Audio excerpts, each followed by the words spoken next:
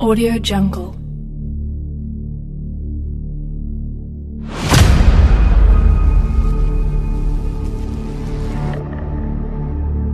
Audio Jungle. Welcome. You are entering in a new dimension of music. Audio Jungle. Can you feel it? Audio Jungle.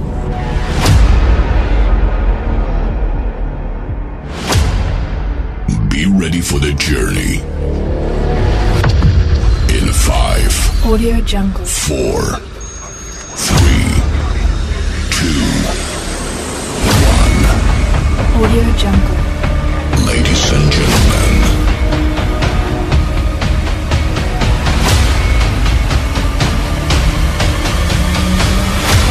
Audio Jungle.